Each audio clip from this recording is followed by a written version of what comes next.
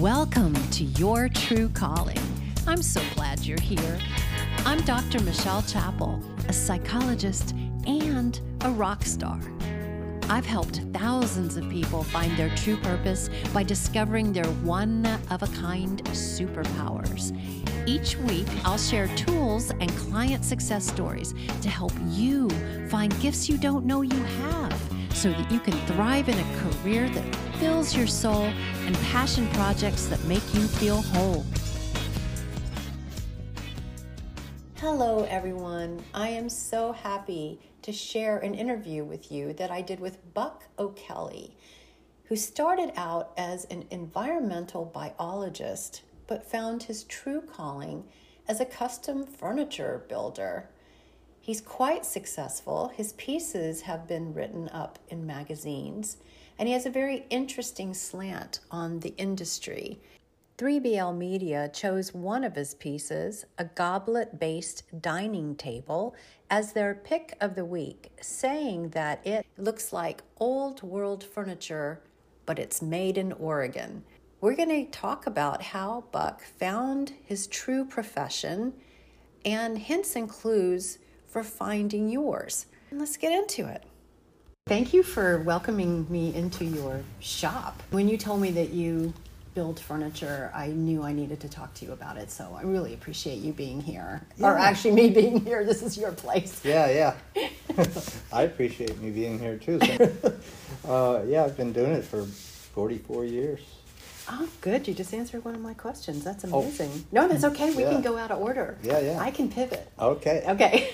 So on LinkedIn, I looked you up on LinkedIn. Oh, I haven't been on there in years. I knew that, but I did it anyway. And I knew you'd say that. Even though I don't know you, I kind of know you. So you describe yourself as a custom furniture builder, repairer there. Right. And you are the co-owner of Inventia Design with Suzanne Bonham. Yes. Okay. Yes. And I incorrectly called it Inventia Design at first, but you corrected me. Yeah, it's a joke I make a lot when I'm trying to help people pronounce it. Inventia sounds like dementia, only it's a condition where you can't stop inventing. So I love that, actually. It's also a mystical land, same thing, where everybody's inventing all the time. Did you guys come up with that name together? Yeah, I think I did, out of my strange mind. Yeah, that's why we're talking, because I like your strange mind. I like yours too. Oh, thank you. So now, if I'm understanding this right, Suzanne designs the furniture and you build it? Yeah, Suzanne is, I do the easy part. I just build it. Suzanne does everything else, from design, customer relations, accounting, bookkeeping, and she does the finishing. Oh, okay. And how did you first get into it? I'm guessing I was about 28 at the time, and I had several other things for work, including being an environmental biologist, a classical guitar player, and I ran an avant-garde dance company. And all of those things left me wanting to just be simple and point to something that I had actually made. You were only 28 and you had all those other careers? Yeah. One of the reasons why I have this podcast is to help people find their true calling in life. Right. And a lot of the listeners are younger, so they're in the middle of trying to figure out what their true vocation, what their right career is. It sounds like you wound your way through a few things before you found it. Is that fair to say? Yeah.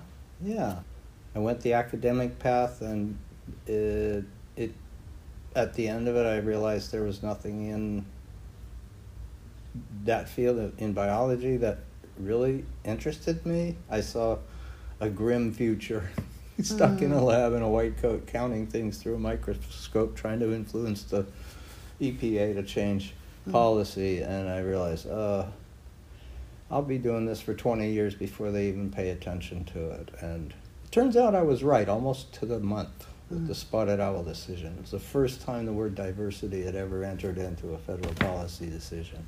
And at that point, I had moved on and gotten into furniture making, and I looked back and said, well, I nailed that. Even though you've shifted into furniture making, you still have those values, right? Exactly. I love the fact that you use locally sourced wood to make your furniture. I read that in an article about you, and a lot of times, or sometimes, you get it from people's properties where the wood needed to be cut anyway. Is that right? I do get that sometimes, but not directly. In other words, I'm not in the sawmill business or the logging business or the kiln drying business. That's a specialty, but I will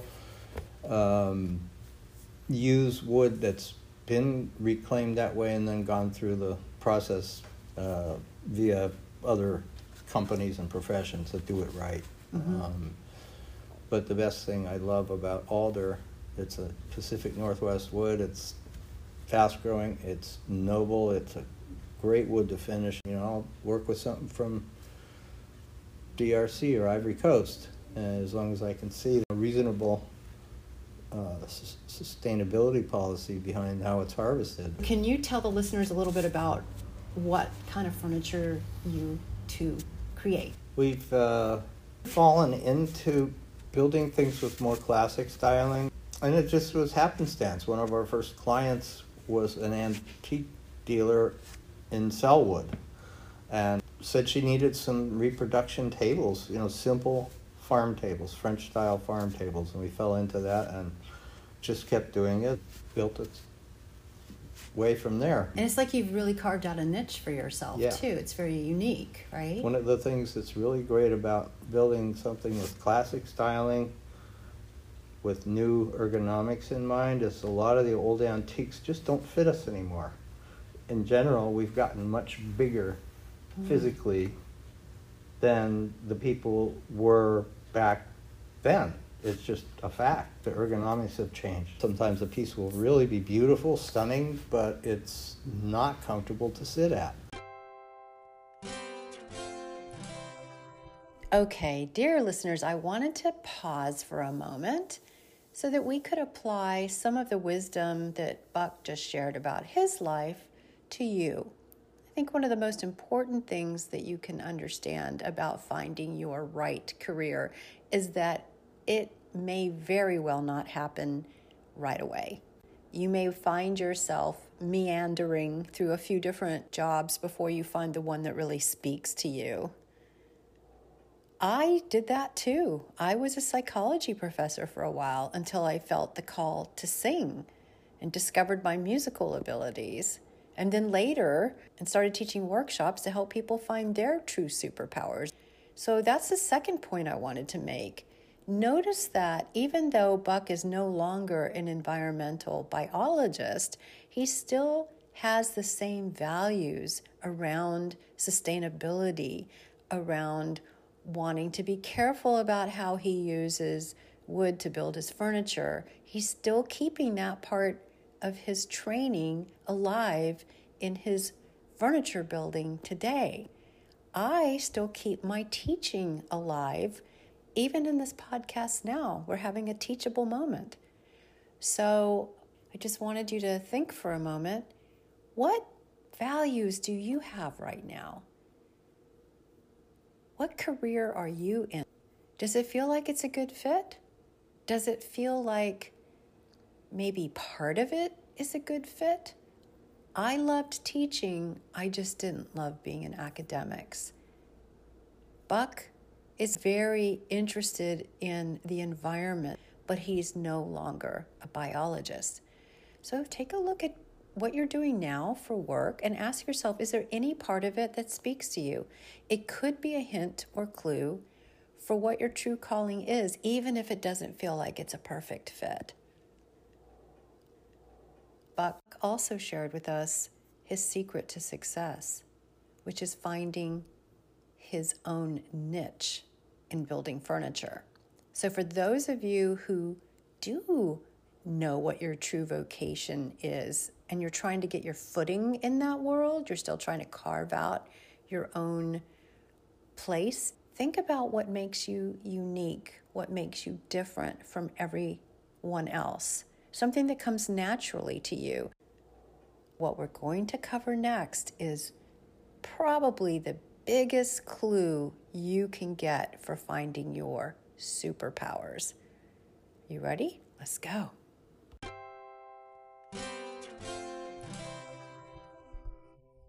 When did you first realize that you were good at building furniture? Or that it attracted you? I should put it that way. When I was a production manager at a dance company in San Francisco. I was helping run the place. Part of my duties were dance photography and PR and schlepping. I just, paint the building, everything, all the little things. And so I decided I really had to build a dark room. I can do black and white. I've done that since I was a kid with my dad in the basement, and so I did. Photography. Yeah. So I built a dark room there, and I really enjoyed building that. There was just this sense, I can do this. I've never done it before, but I know I can do it. I can build a sink, and it won't leak. And I don't know how, but I'm going to, and I did. That goes back to my childhood. Please tell me. Me and Dad in the basement, little boy. Dad was an electrical engineer, ex-Naval Academy, and I was watching him use his tools, and he would show me, and just really fundamental things, like the smell of the drill when it was turned on. It was spewing out ozone, and it has a unique smell, old school, and the sound of his hands creaking when he was gripping a screwdriver, and his breathing, and that was always residing, and then I kind of fell back into that feeling. A lot of us actually do know what our gifts are, but we suppress them because they're not accepted by other people, maybe our parents, maybe schools, maybe the culture. Sometimes I talk to people who knew what they were good at early on. Sometimes I talk to people who don't know what that thing is until much later in life. Where would you put yourself on that kind of range? Tough question. Great question. I think when I was doing the biology thing, it was mostly as an undergraduate.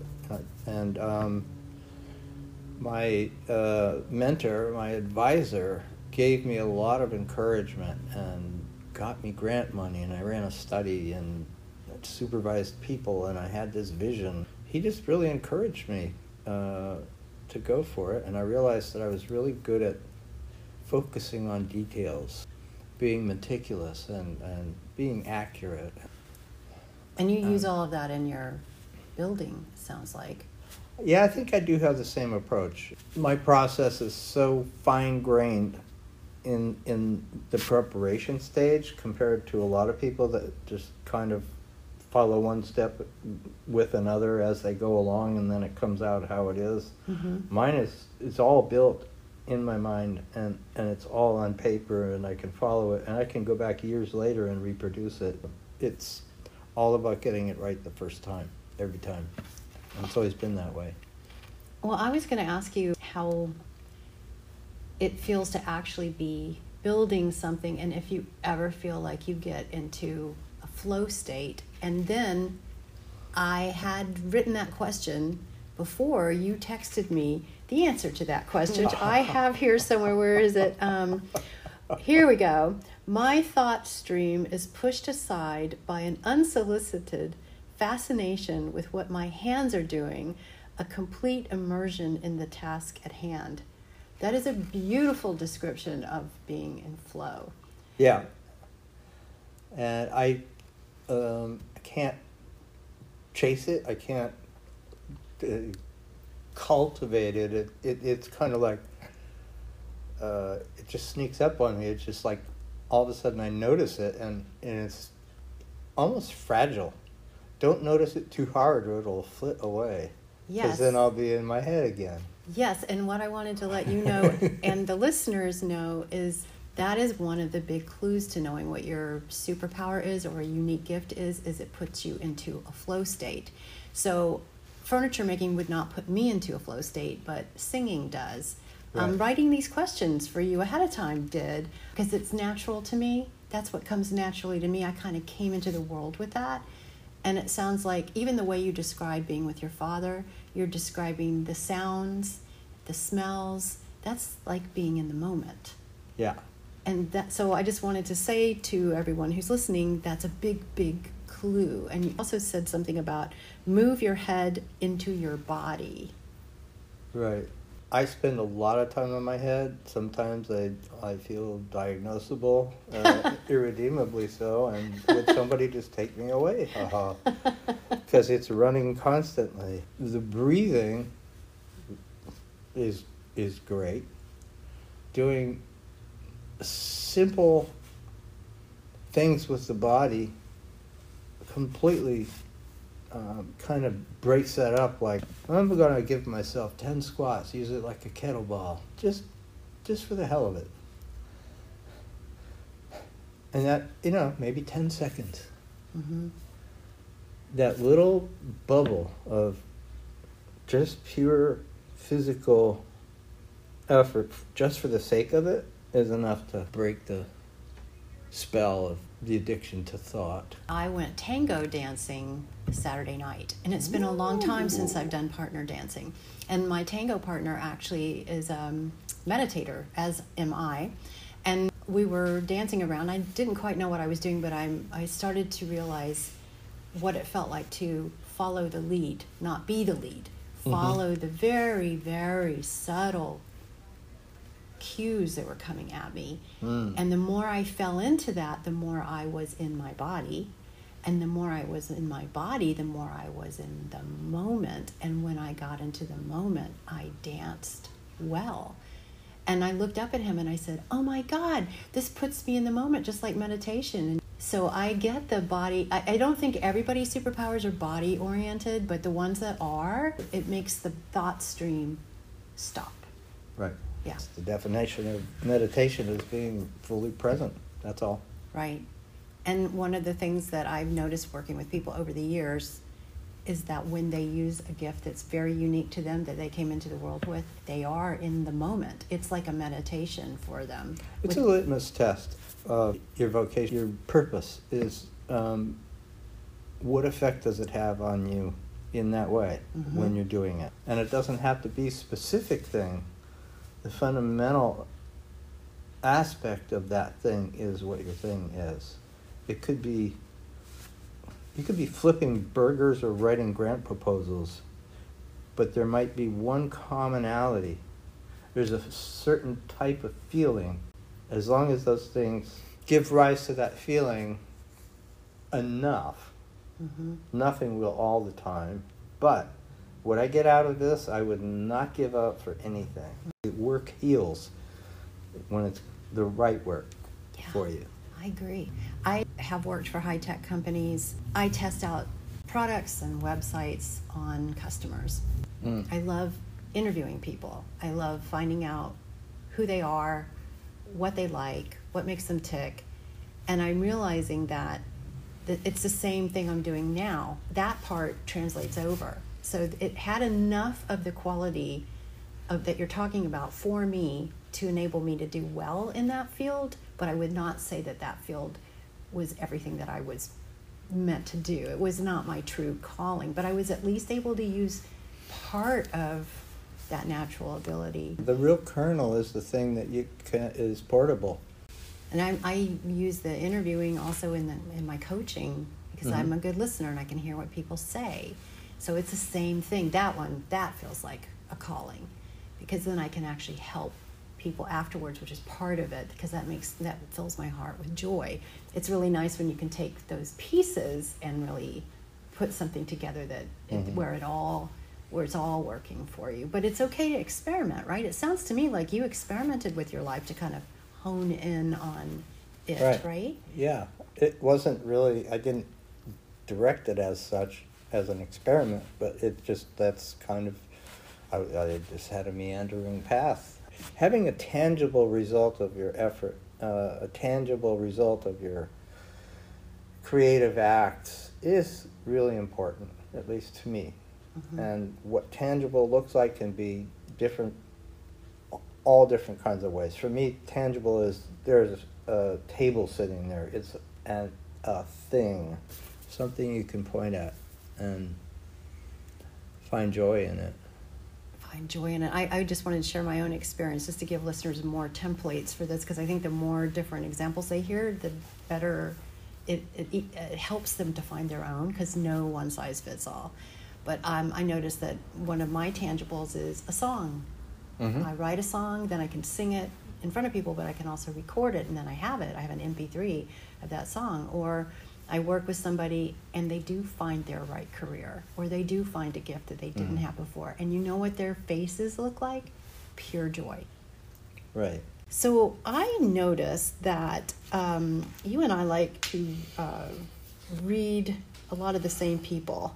You sent me a whole shit long list of people, so I just shortened it. It just kind of tumbled out I of know, my and I'm brain. like, I have to shorten I'm this. sure that's not everybody, but that's probably enough. But I saw some that we definitely had in common, and I could shorten it up a little bit. So Eckhart Tolle, who wrote The Power of Now, Ram Dass, who wrote Be Here Now, James Hillman, who's a Jungian analyst and writes a lot about the shadow, and Alan Watts, who, my God, I mean, one of my favorite Alan Watts quotes is, "People don't dance to get to the other side of the room. It's about dancing." It's like being in the moment. How do these various people influence your life or your work or both? I was about to roll out an Alan Watts quote before you got to that list, and it's really a simple one, and I don't think it's verbatim, but it basically says, if you treat work as play, there is no such thing as work. If you decide that it's play. If you bring that feeling into whatever it is you're doing, a drudge can become incredibly energizing. It's just a matter of remember, I'm just playing. I am so glad that you said that, because you are reminding me of back in the day when I was a psychology professor and I had to teach the same stuff over and over again, and I decided to be super playful with it, just have fun with it, like really, really have fun with it. And the students noticed it. They started having fun with it, and they did better on the tests. They did better on national tests, just because we were playing with ideas rather than taking it super seriously. So I'm so glad you brought that up, because I hadn't thought about that in years. Playfulness is, it's at your fingertips. It's closer than you think, the ability to go there. It's always an option. Yeah, I like that. All right, I'm going to ask you one more question. So, again, a lot of these people who are listening today are trying to find their gifts. They're trying to find their true calling. You knew that you loved woodworking early on, and you found yourself in a career woodworking, not right away, but eventually. Do you have any kind of hints or clues that you can give others who are trying to find what their superpowers are or their true calling is from your own experience?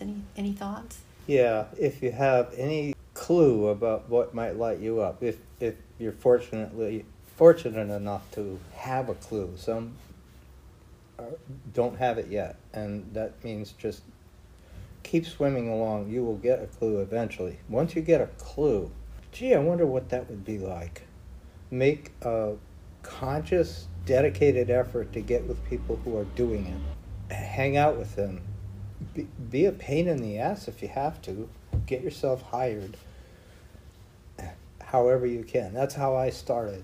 I bugged an Italian cabinet maker in San Francisco so much that he eventually said, Buck, I'm going to hire you so I don't have to talk to you so often. And that's what happened. And that was the beginning. He was one of the best still that I've ever seen in my life. Buck O'Kelly shared such wisdom with us today, and you have to see the furniture that he produces. It's really beautiful. I'm including a couple of links in the show notes. Buck saying that your right career heals is one of the most beautiful ways of putting it I've ever heard. I also really appreciate how Buck talked about abilities being portable. What's portable are your superpowers. He found his true vocation as a furniture builder by taking his ability to be precise from his biology training and combining that with his woodworking superpowers. That's how it works. You find your gifts and put them together in a natural way that fits who you are and your true calling finds you. And I love his advice that if you feel like you have an inkling of something that you would love to do, something that you're curious about, take action on it. Get a mentor, take a class, get hired for doing it, and learn more. Thank you so much, Buck, for sharing your wisdom with us today.